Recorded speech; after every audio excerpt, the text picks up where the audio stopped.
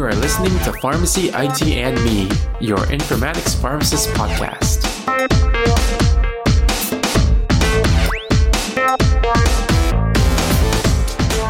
Hey everyone, this is Tony Dow, and welcome to another episode of Pharmacy, IT, and Me. And as with every episode, we started this one saying that the intended audience is everybody. And today is actually the first time we're going to be having a returning guest. And our returning guest is Dr. Dalton Fabian, and he's going to be discussing what he's been doing these past few months in data science. So thank you so much for taking some time to be on the podcast again, Dalton. How are you doing today? Good. How are you doing, Tony? Thanks for having me on again. Yeah, of course. And I guess just for a refresher, right, for the people who maybe didn't hear you the first time, what was kind of like the role that you were trying to get into? And I guess what was the role that you ended up doing this past few months? Sure, yeah. So last time we talked, I was just about to transition into more of a data science role.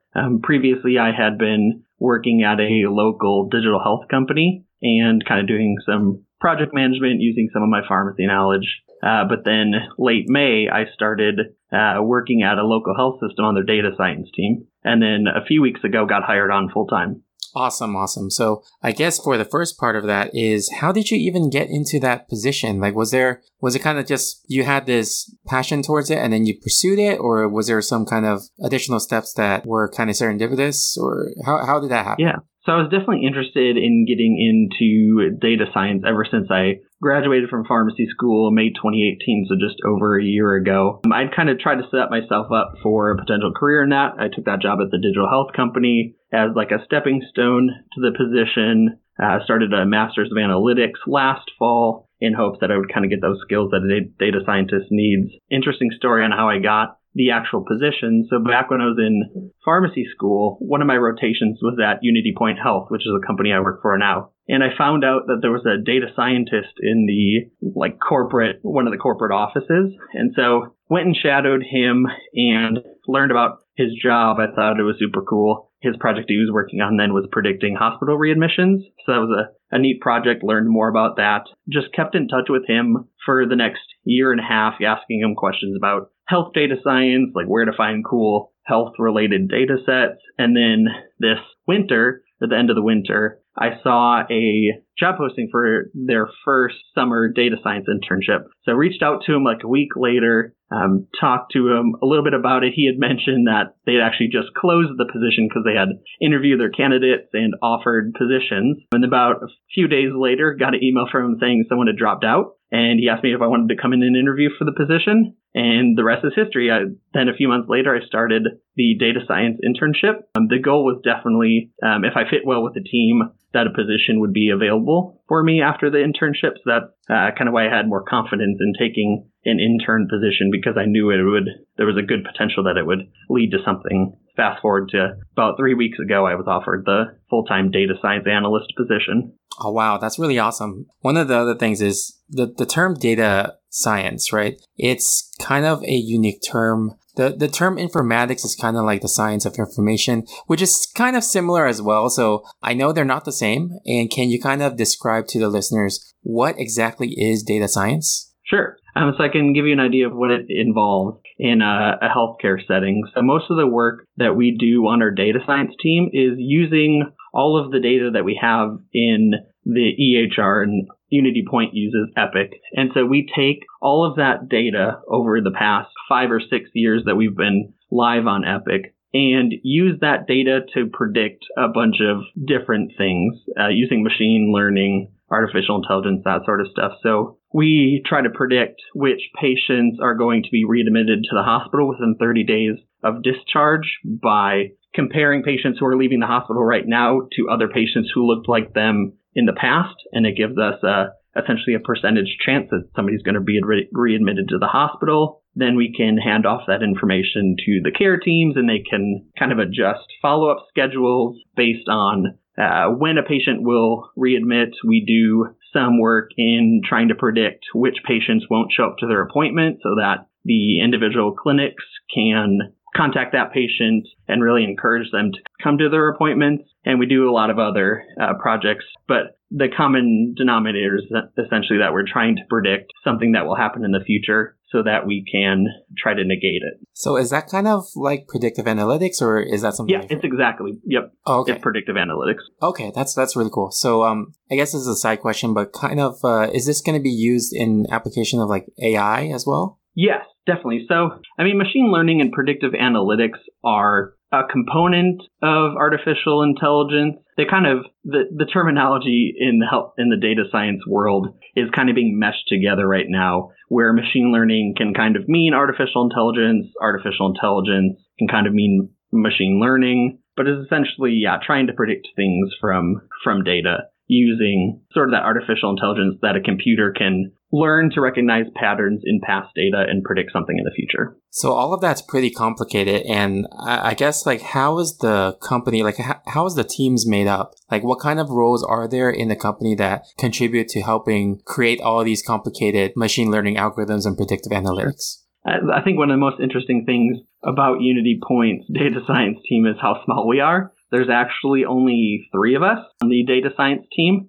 We have some support from IT with our like enterprise data warehouse. But the actual data science team that's creating these projects, collecting the data using machine learning, is just 3 of us. So there's our data scientist, Ben Cleveland, who has been at Unity Point for 4 or 5 years. And then he was kind of by himself for most of that time. And then a year ago, the other data science analyst, Paige Anderson, joined the team. So Ben had someone to work with to work on projects. And then just recently, I joined the team. And so Ben and Paige have a more quote unquote traditional IT, statistics, computer science background, whereas I bring some of the clinical expertise or the like healthcare workflow knowledge to the team. So I think it's a good combination of those 2 things on our team. Oh, okay. So, as you know, as a person who has a pharmacy background, what kind of perspectives do you bring, like specifically? So I understand how clinicians and a lot of the end users of our products are nurses. So I understand more so what nurses are thinking about as they're trying to decide what patients that they'll interact with, like kind of how I have appreciation for how busy healthcare professionals are and really encourage the team to make everything as simple as possible, that the nurse shouldn't need to do much to use our tools. As well as I have a better understanding of some of the labs and things that we use for our machine learning. So for most of our models that we have that are predicting like hospital admissions, we use a bunch of different factors like the patient's last A1C, the patient's last LDL cholesterol, HDL cholesterol. And so one of the things that I used my pharmacy knowledge for during my internship was in one of our models, we were using last HDL and last LDL or as a data point for our model. And I had noticed, I was looking through patients with diabetes on statins and had noticed the cholesterol lab codes that we were pulling seemed to be very low. About like 10% of those patients with diabetes and on statins had a cholesterol taken recently. And so that kind of sparked something for me to look more into the data. And so we were pulling in with the codes we were using, pulling in about 800,000 or 900,000 cholesterol labs. Well, I looked through more of these labs to see if we were perhaps missing codes. And being able to read some of the lab descriptions, I was able to find an extra 800,000 codes that we could pull in. And then we had a better representation of patients who had a cholesterol taken when they had diabetes and were on statins. So I think just being able to read descriptions of labs and understand what an HDL is, what an LDL is, and how that might be different from an HDL to LDL ratio or something like that. Wow, that sounds like really cool. And then, the amount of data that you're looking through, that's like massive amounts of data. Okay, yeah. So I have another question about the massiveness of the data. Are you guys using relational databases to kind of store all of that? Or is there still any use with using like file processing systems? No, so we use relational databases. So all of that, we have our Epic databases.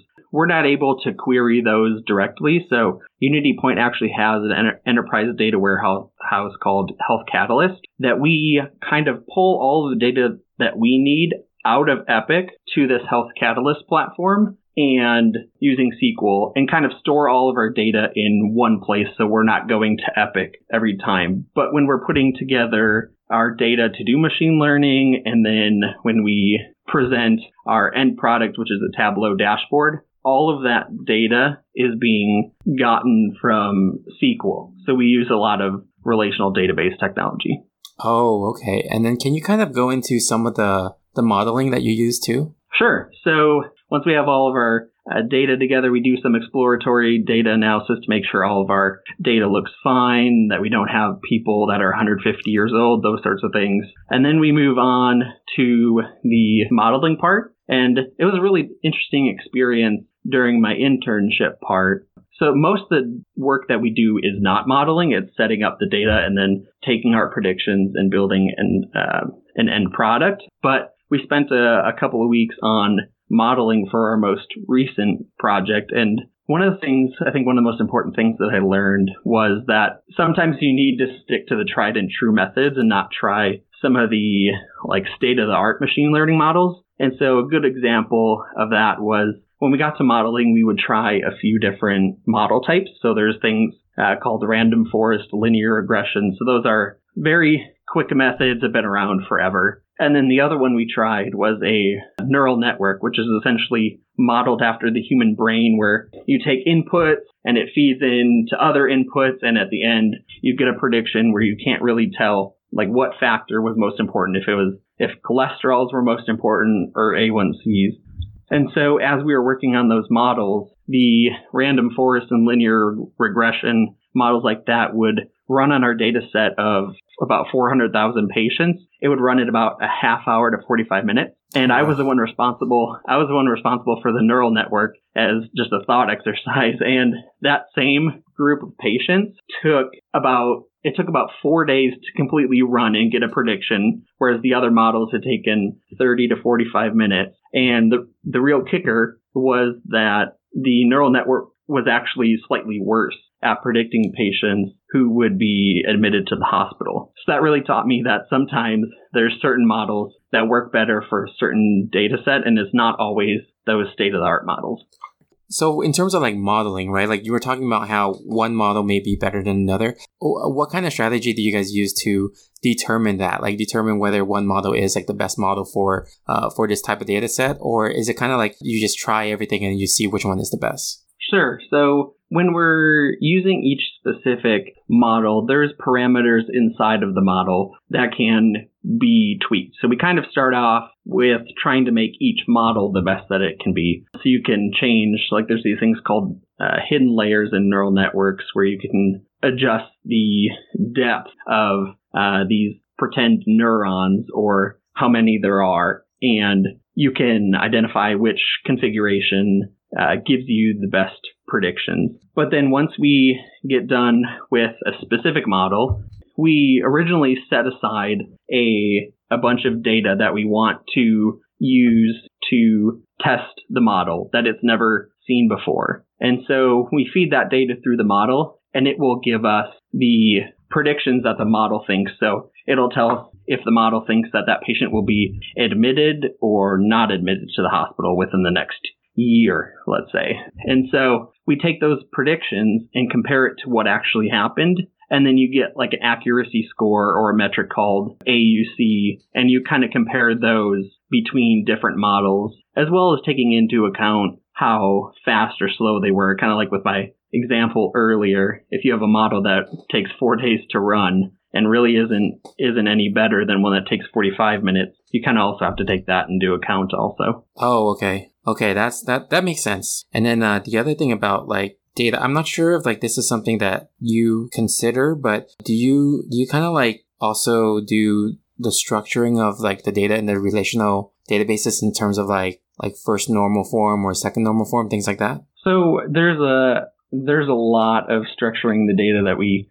do before we even get to the actual data modeling. So I mentioned before that we use an enterprise data warehouse called Health Catalyst, and they have a product that's called a SAM Designer, and it's essentially a place that we can store all of the data that we need outside of Epic. So to populate this data, we use a ton of SQL, but it kind of sets it aside. So like a good example is, so when we start a new project and we're trying to like calculate who's going to go to the hospital, we need to get our training data. And this is how we use this SAM designer. And so the SAM designer has a bunch of different levels of abstraction, might not be a good term for it, but they kind of build on themselves. So we start out generally with a rule, and we use that as a date range that we want to get patient data for. So if we are trying to predict patients who might go to the hospital, we might set this rule to get all patients in our health system and their information from 2017 to 2018, because then we can use, when we go back later and want to put this into production, we just adjust these rules to then use more current data. But so we have that rule, and then we move on to what's termed the population. And so these are the types of patients that we want data for. And so in a hospital readmission risk model, we want all patients that are in the hospital because we want to predict if they're going to readmit or not. And then one level above that are these different metrics. And so these are different characteristics of the patients that we want to do modeling on. So there might be one metric for the last A1C for each patient, last blood pressure for each patient.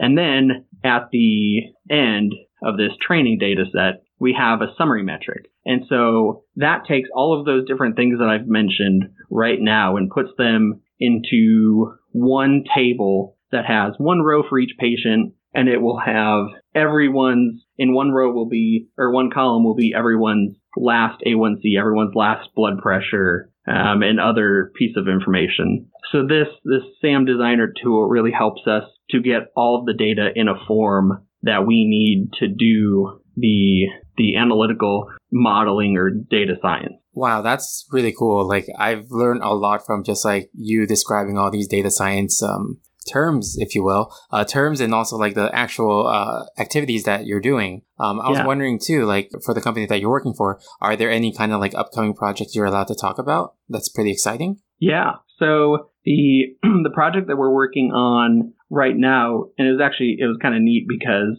they started the project right when we started our summer internship. So there's actually two of us interns. And so they'd waited for us to start the project. And so what we're doing right now is our health system, Unity Point Health, has a care management tool that they use from a third party that assigns risk to each patient. And so what we're working on is replacing that old system with different metrics for how a patient is at risk for a hospitalization or emergency room visit. And so what we're working on, one of the first things we did was this tool will help care managers to identify patients that are going to have those hospital visits or ED visits so that they can try to prevent them essentially. And so first thing we did was meet with these care managers to see what tools they use to do that currently, what they like about them, what they don't like about them. What we found is that they use probably about 4 or 5 different reports and tools. So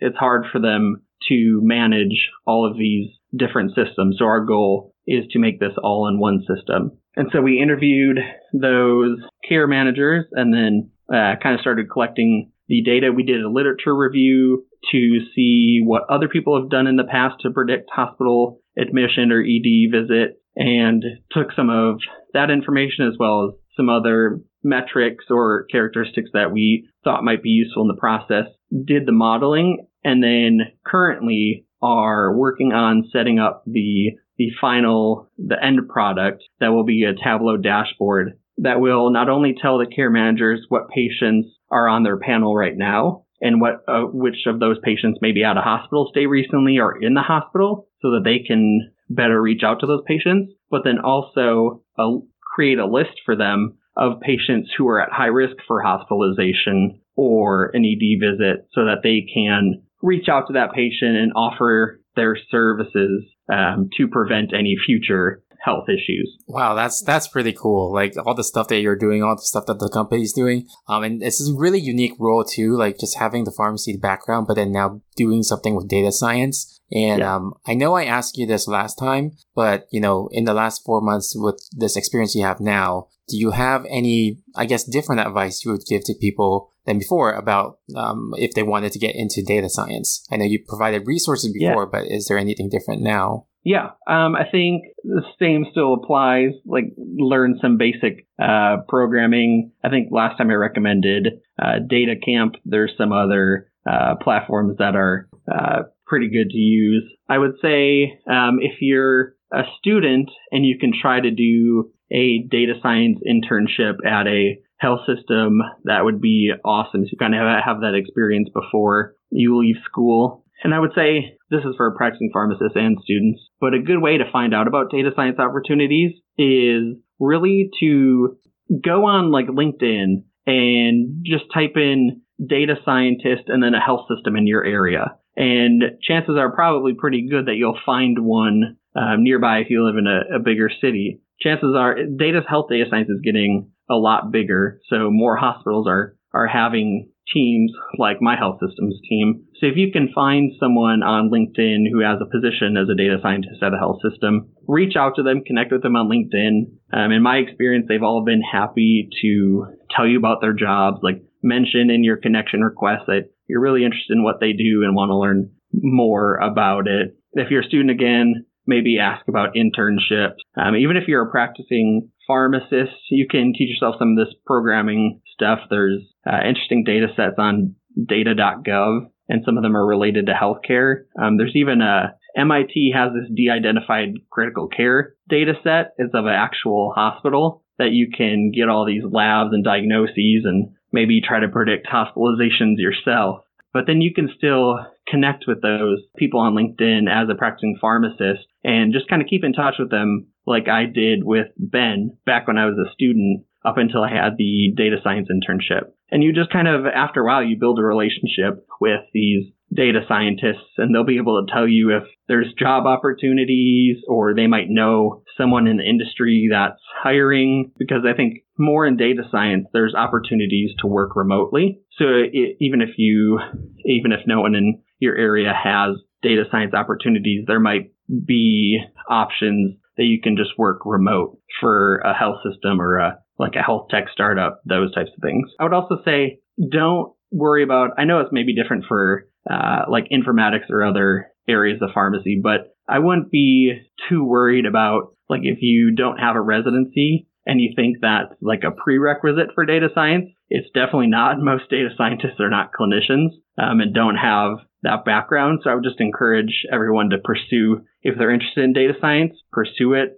Reach out to me. I'm happy to connect you with people or give you advice on projects you can do, that sort of thing. Awesome. Thank you for sharing that. And, just going off of what you said about reaching out to you, how can they reach you? Sure. I can give you my email address, or they can definitely just search Dalton Fabian on LinkedIn. Should be able to find me pretty easy, I would imagine, but definitely happy to connect with anyone. Okay, cool. And I'll get your email offline so I can put it in the show notes, and I'll include also linking over to your LinkedIn. But, to be respectful of your time, I'd like to thank you again for taking some time to actually come back on the show and explain everything that you've been doing for the last 4 months. So that was really, really helpful. Thanks again for having me, Tony.